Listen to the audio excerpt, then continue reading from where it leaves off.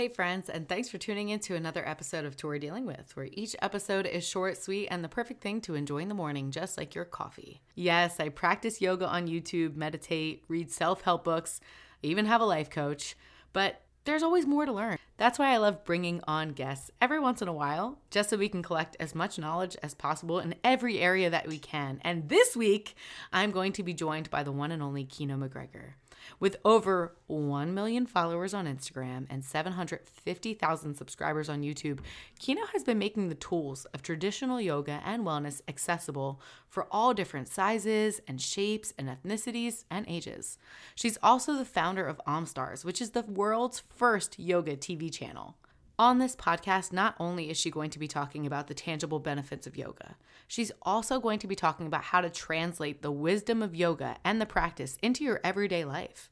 I'm also going to pick her brain about how she balances her successful business while still being a beacon of light. So even if you're not a yogi, this episode will still be extremely powerful and will help you become more mindful. So let's dive right in. Kino, it is an honor to have you on the podcast. So for anyone who may not know you, would you mind just telling us and the listeners just a little bit more about yourself?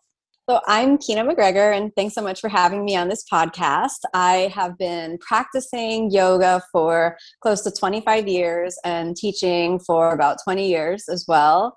And I have let this path of yoga really become my life. So now I teach about yoga online, in person. I write books about yoga, and my entire company and everything that I do is all about yoga all the time. And for me, it's really a lifestyle that's built on the spiritual path of awakening, so much more than just the stretching that we so often associate with that word yoga. Totally. And I think yoga has become so popular, and you can attest to this as well. It's become such a huge thing which is a good thing because so many people should dive into it. It's such an amazing practice. I love yoga myself, but I'm definitely not on your level. That's why I'm so happy to have an expert here. It's just incredible. But I am curious, was yoga something that you just stumbled upon, or was this something that you knew from a very early age that this was your calling and this is what you were meant to do? So I did my first yoga class when I was 19. And if I'm totally honest with you, I didn't like it too much because I was 19 and I had all this energy and enthusiasm. And the class that I did is what's called a traditional Hatha yoga class in the Shivananda style of yoga. And I was really interested in just this up energy, kind of really young vibrancy. And I felt it was really too slow for me. At the same time, it left this kind of indelible mark of the spirituality of the tradition. So I went out and I bought all these books about yoga, and I started to do just look in the books and kind of, teach myself from the books and learn this traditional Hatha yoga practice. And then when I was 22 years old, I was sitting in the midst of a major life crisis. I realized that my life had gotten kind of really, really off track emotionally, mentally, even spiritually. And I just felt really lost. And if I look back, I can see that I was going through a period of depression. And I remember thinking, I need to get my life back on track. I need to stop this endless partying and stop this, lost searching moments at 6 a.m. from the night before and these sleepless nights. And I need to figure out, what it means to be happy, because I remember feeling miserable in the middle of a dance floor and hating all the people that was at the party with me and thinking, if I'm not happy in the middle of this happy party, then I'm a real miserable person. So I need to get this sorted. And I was walking down the street and I saw this sign that said Ashtanga Yoga, Tuesday, Thursday, 6:30 p.m. It's the times before the yoga was really this popular, more than 20 years ago. So there was no internet to go look it up on. There was no Instagram to do hashtag Ashtanga. There's no hashtags that we've been invented yet. So I just walked into class, and 2 hours later, my life changed. At the end of that class, I felt my brain, which was constantly engaged in that just negative inner dialogue, slightly skewing negative, primarily self-directed negativity, it just paused for a moment. And I felt for the first time in my life at home in my own skin. And I didn't know that my life changed that day, but it did. I came back the next Thursday. And to be honest with you, I never really wanted more than a Tuesday, Thursday yoga practice. But very quickly, I when I moved, I'm from Miami, and when I moved to New York City, also I decided to go to graduate school in this big effort to try to, get my life back on track. I also joined a very traditional yoga practice there. The teacher at the time was visiting India to continue his practice with his teacher in a small South Indian city called Mysore. And he just said one day, these students are going to meet my teacher in India. And at that moment, my heart leapt up and said, I want to go to India. And that was, it was just like, wow. So I bought it was totally, totally crazy, and I bought my ticket to go to India within a couple of months of that feeling in my heart. Bought the ticket. I went to India for 2 months. And when I came back from that trip to India, it's not like I wanted to be a yoga teacher. I just wanted to be a yoga student. So I immediately started making plans. Let me go back to India again. And then my next trip was for 6 months. And then my next trip was for 6 months. And then so I just did these periods where I maxed out my visa in India for as long as I possibly could.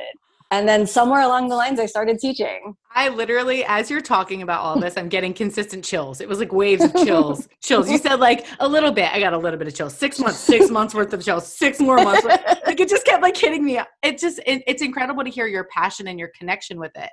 And we're going to dive deeper into that because I want to know later in this episode how to find passion in yoga. And if it came so easily to you, I am curious, once we get there, about what it means to find that passion. If you can't find it so easily, because you can just see for you're like a sponge with it. And I think that's so inspiring. But before we get into that, I'm really curious. I'm a little bit of a history buff myself, and you were talking about the yoga tradition. And I know that you're so educated in the practice. Would you mind just explaining to us a little bit about the history of yoga, where it comes from, like what inspired you to continue learning it and learning the culture of the practice? So great question. And thanks for bringing up the history of yoga. In our contemporary world where we see, just like images of flexible people on social media, we can forget that this is a tradition that comes from India. So yoga is the sort of spiritual heritage of the lineage of teachers and students and practitioners and yogis in thousands of generations from India. And this knowledge is considered to be the science of self-realization. So everything within the umbrella of the word yoga can be considered to be a tool of self-awakening. So whether you're doing the yoga poses, the yogic breathing, meditation, yogic concentration, or you're following the moral and ethical principles to align yourself with the yoga lifestyle, this is all designed as a process of spiritual awakening. And it's said that in the very, very ancient truths of yoga were revealed by these ancient, what we call spiritual seekers, who were swamis and sadhus and people who lived the life of the renunciates and went into the caves of India and sat there in meditation until in deeper states of meditation, they received this information from the ultimate source, which, yoga considers to be a divine source, so that this knowledge is considered to be as ancient as life itself, and that the origin of yoga is a divine origin, and that this knowledge is gifted and revealed like a family heirloom that's passed on from teacher to student, teacher to student, teacher to student. So it is this lineage that can really be traced. So we understand that we stand as yoga practitioners in our current age on the shoulders of thousands of generations of yogis in India who have preserved this knowledge. And what's really cool about the history of yoga is that it was mostly an oral tradition. So all of the texts that we have, like the Yoga Sutras of Patanjali, which are about 2,000 years old, the Hatha Yoga Pradipika, which is like 500 years old, and we have numerous other texts. These were first learned in Sanskrit as chants that which just like listen, repeat after me, listen, repeat after me. And then that gets passed on teacher to student, teacher to student. And I mean, that's just, I'm overwhelmed with the dedication, the devotion of all those generations who preserve this knowledge. And they say that because of that, it's so potent and powerful. God, it's just so interesting to hear, because you could just hear you tapping into that and then hearing about how long people have been tapping into this energy. And it just makes you feel like there is something that they're tapping into. There is this like divine connection that they're harnessing all of this power from, that's making people come to yoga as a practice and treat it almost as a religion in a sense. Yeah, I love that, because many people come to yoga to rehabilitate their notion of God, their notion of what religion is. Maybe there are many people, myself included, who maybe don't identify with an organized, formalized religion, and then come to yoga and they find that first sense of sacredness. They find that first sense of kind of transcendental freedom and true eternal truth. And then it's like, oh, this is my church. God, honestly, talking to you, already incredible. I like watched all your videos. Like I already told you, and I was like, I can't wait to talk to this woman. But like talking to you, like if you were a lamp in my room, you'd be like a Himalayan sea salt lamp. I feel the good vibes coming off you. So it's amazing. I'm so thankful that I get the opportunity to tap your brain about all of this stuff. And, you know, for somebody who's been doing yoga for 25 plus years and who's so drawn to the practice, I'm curious, like, what do you feel like? And I know there's going to be so many answers to this, but what do you feel like is the most beneficial thing about yoga? Well, again, there's so many ways that we can move in that direction. But I think the most important thing that's real and tangible for everyone, whether you're going to take your first yoga class tomorrow or you've been practicing for 20, 30 years, is that every single time you practice, you feel a little bit better. You're a little happier, you're a little more peaceful. And that's a palpable, tangible improvement in the quality of your life. And that's not measurable by what poses or what asanas you can do, or even how long you practice. It's just, even if you spend 5 minutes on the mat, you get up and your day's that little bit better. Yeah. And I feel that every time I've ever gone to a yoga class, I've always left feeling more connected with myself and then more connected with that divine. There is something magical about it. And I do find it interesting because there are so many practices out there, and I'm interested to get your take on this, that kind of take yoga and they blend it with other styles of workouts. You know, we have some yoga classes that are a little bit more HIIT class, and we have some yoga class that are like very meditative where you literally don't move at all. I guess that's just meditation class. But I'm curious, like, do you think that all of these blends, and this question wasn't even on the interview question, so now I'm throwing you a curveball. You're okay with that. But I know you're going to be able to handle it. But do you think that these blends of yoga keep it true to what it really means? Do you think that yoga is allowed to become all of these different facets that it's turning into? So, I mean, that's a good question. And I think it's a worthy endeavor for every sincere student of yoga to answer that question for themselves. Okay. So this is something that is very difficult to tap into in terms of what's useful for creating that sense of that little bit of good feeling, that little bit of good vibration. And this is something that, you know, if you go to, say, a yoga sculpt class where they're going to be doing, you know, some body weight training or some like HIIT training that's involved in that, and you feel better after that, you know, that's good for you. Continue down that path. Don't take that away. Don't let anybody judge you for that. That's improving your life. You follow that path. However, from my personal perspective, I have never done non-traditional yoga. I have never done, you know, like yoga plus fitness. I don't have anything against like fitness training. I go for walks. I even do some handstand training. But for me, for what I know speaks to my heart and soul is that very traditional lineage. And so what my teachers in India would say is that any spiritual practice that is seeking to bring you in tune with yourself, any practice where the ultimate goal is stated as that true realization of eternal truth in self, that can be considered to be yoga. So we look at the intention, and we come back to, am I here to awaken? Because if I'm here to awaken, then I'm doing the work. But if we're not here to awaken, and then, you know, we can end up, you know, maybe in the interim, again, what feels good can be really, really, really awesome. At some moment when you become a spiritual seeker, then that's when the yoga path deepens for you. That's when it begins to be like totally life transformative. When we start asking those deeper questions, when we start feeling that connection to a sense of the divine, at that moment, there's some really powerful things that can happen. So you may not know this about me, but I love yoga, and I used to go to hot yoga all the time before the pandemic. But once studio shut down, it became really hard for me to mentally connect with the practice because I love doing it with people. So I am curious, what resources are out there for people who enjoy doing yoga with a community that can't do it right now because of the pandemic?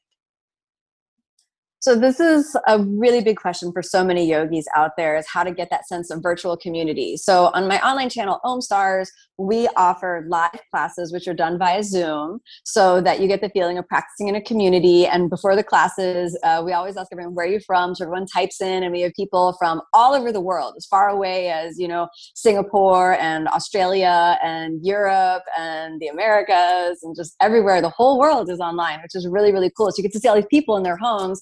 And then there are some of these live classes, particularly if you take the live Ashtanga yoga classes, where the teacher is not practicing. So when they come up and they're close to the Zoom and they're they're scrolling through all of the students and giving the students feedback. So you really get the sense of, oh, my teacher is watching me. So I better, not just go to the bathroom or just stop practicing. Because, you practice if you're doing the video by yourself, it's very easy when a phone call comes in to just grab the phone call. But if the teacher is watching you, you go out of the room and you hear your name, where did you go? You're like, oh, I better get back on my mat, Totally. Oh my gosh, I'm 100% signing up. It's amazing how passionate you are, number one. And also you can see how much it has affected your life.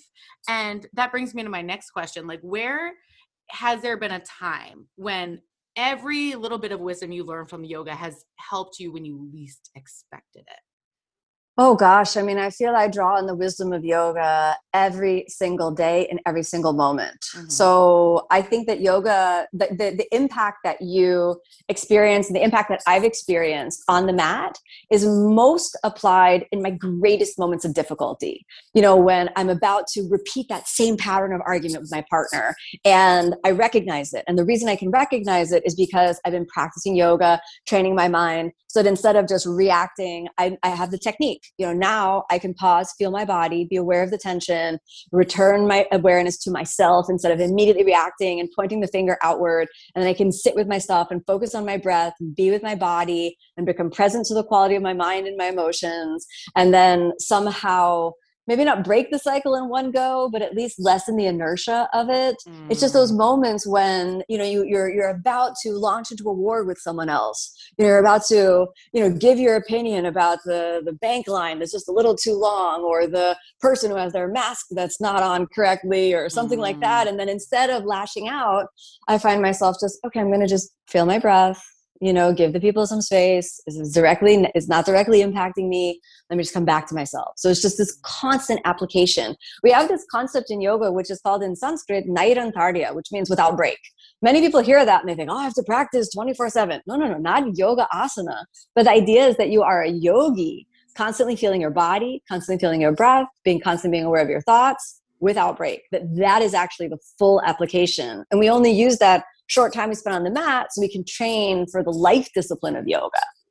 So for somebody who maybe doesn't know, like the wisdom of yoga, it seems like it's a broad term. It seems like a really big phrase. Like, how do we dissect? And from your perspective, what specifically is the wisdom of yoga besides, maybe it is just mindfulness, or is it more than mindfulness? So that's a great question. And I think that pierces the reason of why people practice yoga.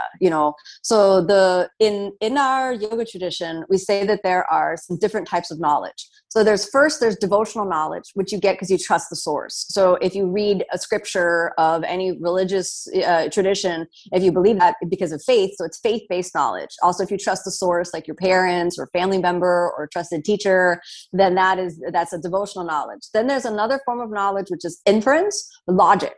And these two types of knowledge lead you to the door of what you could call the wisdom of yoga, which is experiential knowledge. That knowledge which you know to be true because you've experienced it in your body, you've tasted it, you've lived it, it's become you.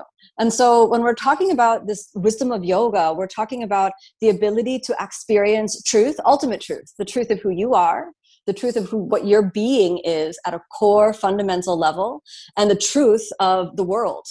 So when we touch, as you mentioned before, almost like as though there is a stream of intelligence that runs through every cell of the body. And there's a stream of goodness that runs through the entire universe. And that when we talk about the wisdom of yoga, we're talking about tapping into that in a very real, lived, and experiential way. So that the seeing that you do from that place is rooted in this timeless wisdom. The feeling and embodiment that you have on that level is, far beyond the average ordinary level of perception, and is just so connected with, clarity, peace, love, and, true harmony. I hear this and I feel like I'm at church, and not in the way where I'm in an organized religion. Like, I feel like this makes sense. For something about this just feels so much more real than somebody saying, oh, believe, and like, I'm not knocking anybody who is religious. Like, I have all respects for all religions whatsoever. But for me personally, I'm not somebody who's ever been connected with an organized religion. So like when I hear about yoga and the way you talk about it and the way you talk about source and the mindfulness and everything that comes with it, it really does make me feel like there's something more. which is just so Mm. powerful. And so when you practice, I feel like now I see it a little differently. Like when you watch people practice and they're really in their practice and they're in their zone, they're connecting to source and Mm-hmm. connecting with all of that that's going to make them a better person, which is just so profound. So I can understand why you've made a whole career out of it, which to me is totally incredible, from one businesswoman to another. I find it in the wellness world, and just being able to take your gift and turn it into business, which is like the art of life, making money off of something you love and you care about, which is everyone's goal. Who wouldn't want to live a life like that? But it must be, or I'm curious, is it hard to build a business based around your passion? So in the yoga world, one of the most difficult lines to walk is the line between, for me, to be an entrepreneur and to be a yogi. And so to marry these two together from a moral and ethical principle is extremely, extremely important, because it's not just about the bottom line. It's about doing good in the world, and it's about making decisions that are ethically sound moment to moment. So it's not just about what's cute and fun or what's going to get the most bang for the buck. It's about, well, is this an ethical course of action? So for example, on my online platform, OmStars, which we've been around now for this is our 4th year, going on 5th year. For example, if there's a teacher that I really, really am inspired by and think they could really make a good fit for OmStars, and I want to bring them onto our channel, but I see that they're affiliated with a competitor, I just won't reach out to them, because that's a line that I don't feel is ethical to cross. So there are, numerous situations where I feel that I'm walking that line, also just within myself, and I'm constantly checking my intention. So we have this concept in yoga called sankalpa, which is intention. So I'm constantly checking my intentions to see if my intention is ever about making money. I try to back away from that. If my intention is about sharing yoga with more people or seeing more good in the world, I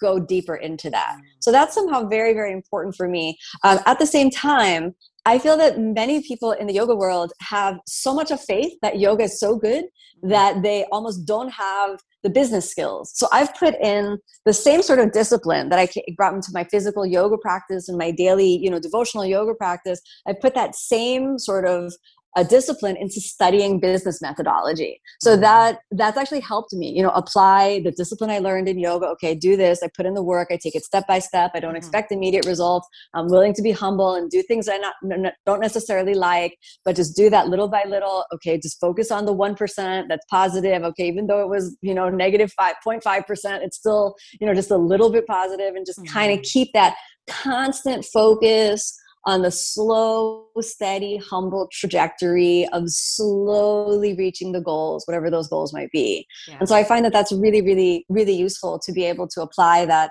disciplined approach to, to business as well. For anybody who's listening that maybe isn't familiar with the practice or hasn't done yoga, it makes me feel like they should start, because like that is key. It seems like it's key to helping you grow your business and to being essential to anybody in any field, because like you said, it's taking that wisdom that comes from yoga and translating it into every area. It's taking that moment to pause, reflect, check your intention, and then progress after that, after you've done so much mindfulness work before you make any decision. And that's probably why you've been so successful and why you're going to continue to grow, which is amazing to watch. I'm so excited to like follow you on the rest of your journey, because I'm like, where the hell is this woman going? Because this is about to be crazy. Like even finding out that you were the first yoga TV channel. Like how crazy does that feel to say for you?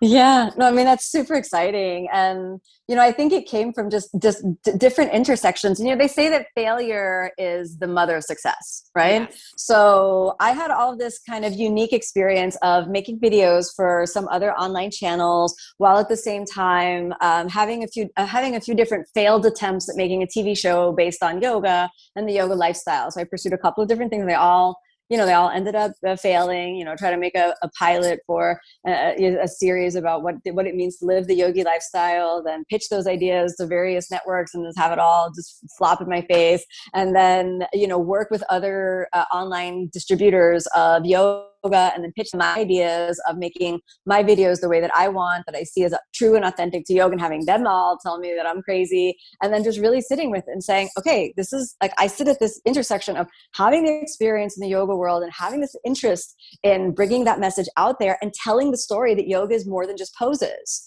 So every time I would pitch any of the other distributors about an idea about telling the story of off the yoga mat, they just said, it's not like no one will watch this. There's not enough drama in it. It's too boring. So then that's where, like the light bulb went off in my head. And I just thought, well, wow, what if there was like Netflix for yogis, where yoga people could come and practice yoga and then study the philosophy of yoga and then have real fun, watchable content that tells the story of the yogi life, more than just the classes. And I love that you brought up that line about failure, because, oh my gosh, I just pulled this off my bulletin board because I need to read this to you. I got this in a fortune cookie. My sister gave it to me the other day. It says, success is going from failure to failure without loss of enthusiasm. I love that. And that's exactly what it is. It's being like slapped in the face. Like, you may not know this about me. I just put out a children's book. We were turned down by 4 major publishing companies, and within a month we've sold over 3,200 copies. So like on our own, thank you, but self-published, like working on our own. And that's exactly what it is. It's like, it's looking at a failure. It's looking at a TV network that said no to an idea and saying, how am I going to put this out into the world by myself? And look, 4 years later, you're still continuing to grow and spread not only your own success and your own vision, but the word of what has inspired you onto others, and watch it transform others' lives. And that's what brings me to my next question, and one of my last questions. And I'm so sad I can't keep you here forever. I wish I could. But have you ever seen yoga transform someone's life? And if so, what did it look like to watch? So I've seen that over and over and over again. I don't think there's anybody out there who is practicing yoga today for more than a year whose life has not been radically and vastly transformed. There are countless stories to tell, myself included. And one of the most inspiring ways to hear those stories is to listen to students talk about, where I am, listen to teachers talk about what it took to get them from their first class. We see these perfect images of a teacher in a handstand, but we don't see the 10 years of failure. So actually, when I first started doing the podcast that I do called Yoga Inspiration, the idea was to tell the story of these transformations that students experience. So there's just so many of them that it would be almost impossible to begin one in another. But one of the ones that I would potentially like to share is that there was an older student that was practicing with me, and he started the practice after multiple injuries and was told that he would never walk again and that he just would never really be physical again. And it was a really big, it was just a really big kind of sentence for him, because he'd been really athletic as a child and was even doing some competitive gymnastics. And then when he got older, after a really bad accident, they told him, you're just never going to be able to walk again because of all of these, multiple fracture injuries. And during his rehabilitation, his physical therapist said, you should start doing yoga. Well, 2 years after his first yoga class, in his 70s, so as a senior citizen, he defied all the odds and was not only walking, but he was doing, 1 hour yoga classes, and not, nothing against yoga for seniors, but this man was doing, like power sweaty yoga for a full hour. And he really, really able to just fully heal his body. And then he said that in that healing, it brought him into a sense of, like spiritual awakening as well. And he's still practicing to this day, and, defied all the odds. And there's just countless stories of this again and again. My husband has a story like that. He fell off of a mountain when he was 25 and broke his heels and shattered his tibia plateau and broke numerous bones in his body. And they also told him he'd never walk again. And, when he went into his first yoga class, and in addition to physical therapy and numerous operations to put the body back together, but it was his first yoga class that he felt like, okay, my body's healing. I'm soaking it in. And my story of transformation doesn't come from, the physical injury point. For me, I look back and I was 19 when I did my first yoga class. I had no real like devastating injuries. I had some ankle injuries, but I didn't have any broken bones or anything like that, knock on wood. But I was really damaged emotionally and mentally and spiritually lost. And yoga healed that for me. And I feel every student that you ask has a story like that. People and every teacher has a story like that. And that's really the way that people stay inspired to practice over the course of many years, is that it keeps healing and it keeps regenerating. And it's the idea that when you tap into like the lineage based forms of yoga, that it's really potent and powerful. So, it's one of these things where, when you just get a small taste of that potent, powerful lineage, it's just like, your life changes, because it's like, well, I didn't, it was like, it's a paradigm change.